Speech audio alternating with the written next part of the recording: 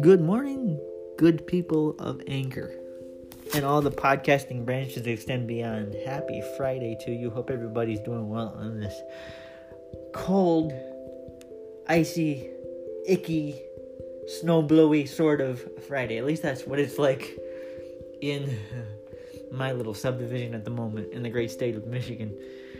Today I want to talk about essential oils because recently I came into the possession of a very, very cool oil. This was recently brought to my attention by a dear friend.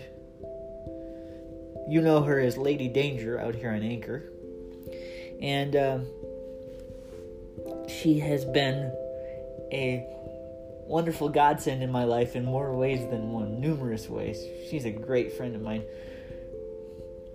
Anyway, she recently invited me to a essential oils video seminar on Facebook, which was centered around oils of scripture. Okay? And one of the oils that I recently picked up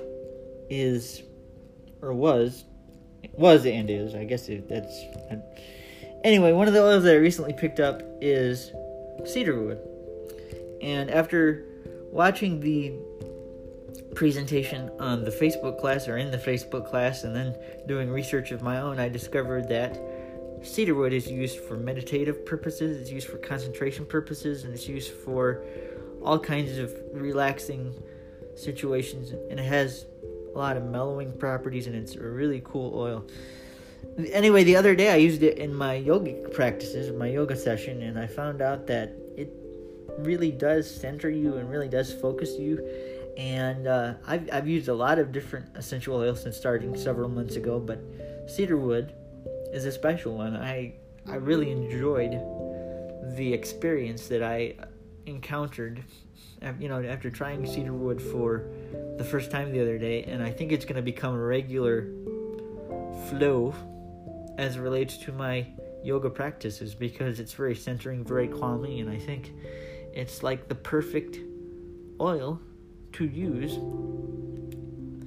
during a yogic kind of practice, and it's really cool. Alright, just thought I'd share that with you. Everybody have a great Friday in the meantime. I'll see you tomorrow for Storytime, and of course, the main podcast, The Pete McHugh Show. Until then, grace and peace be with you.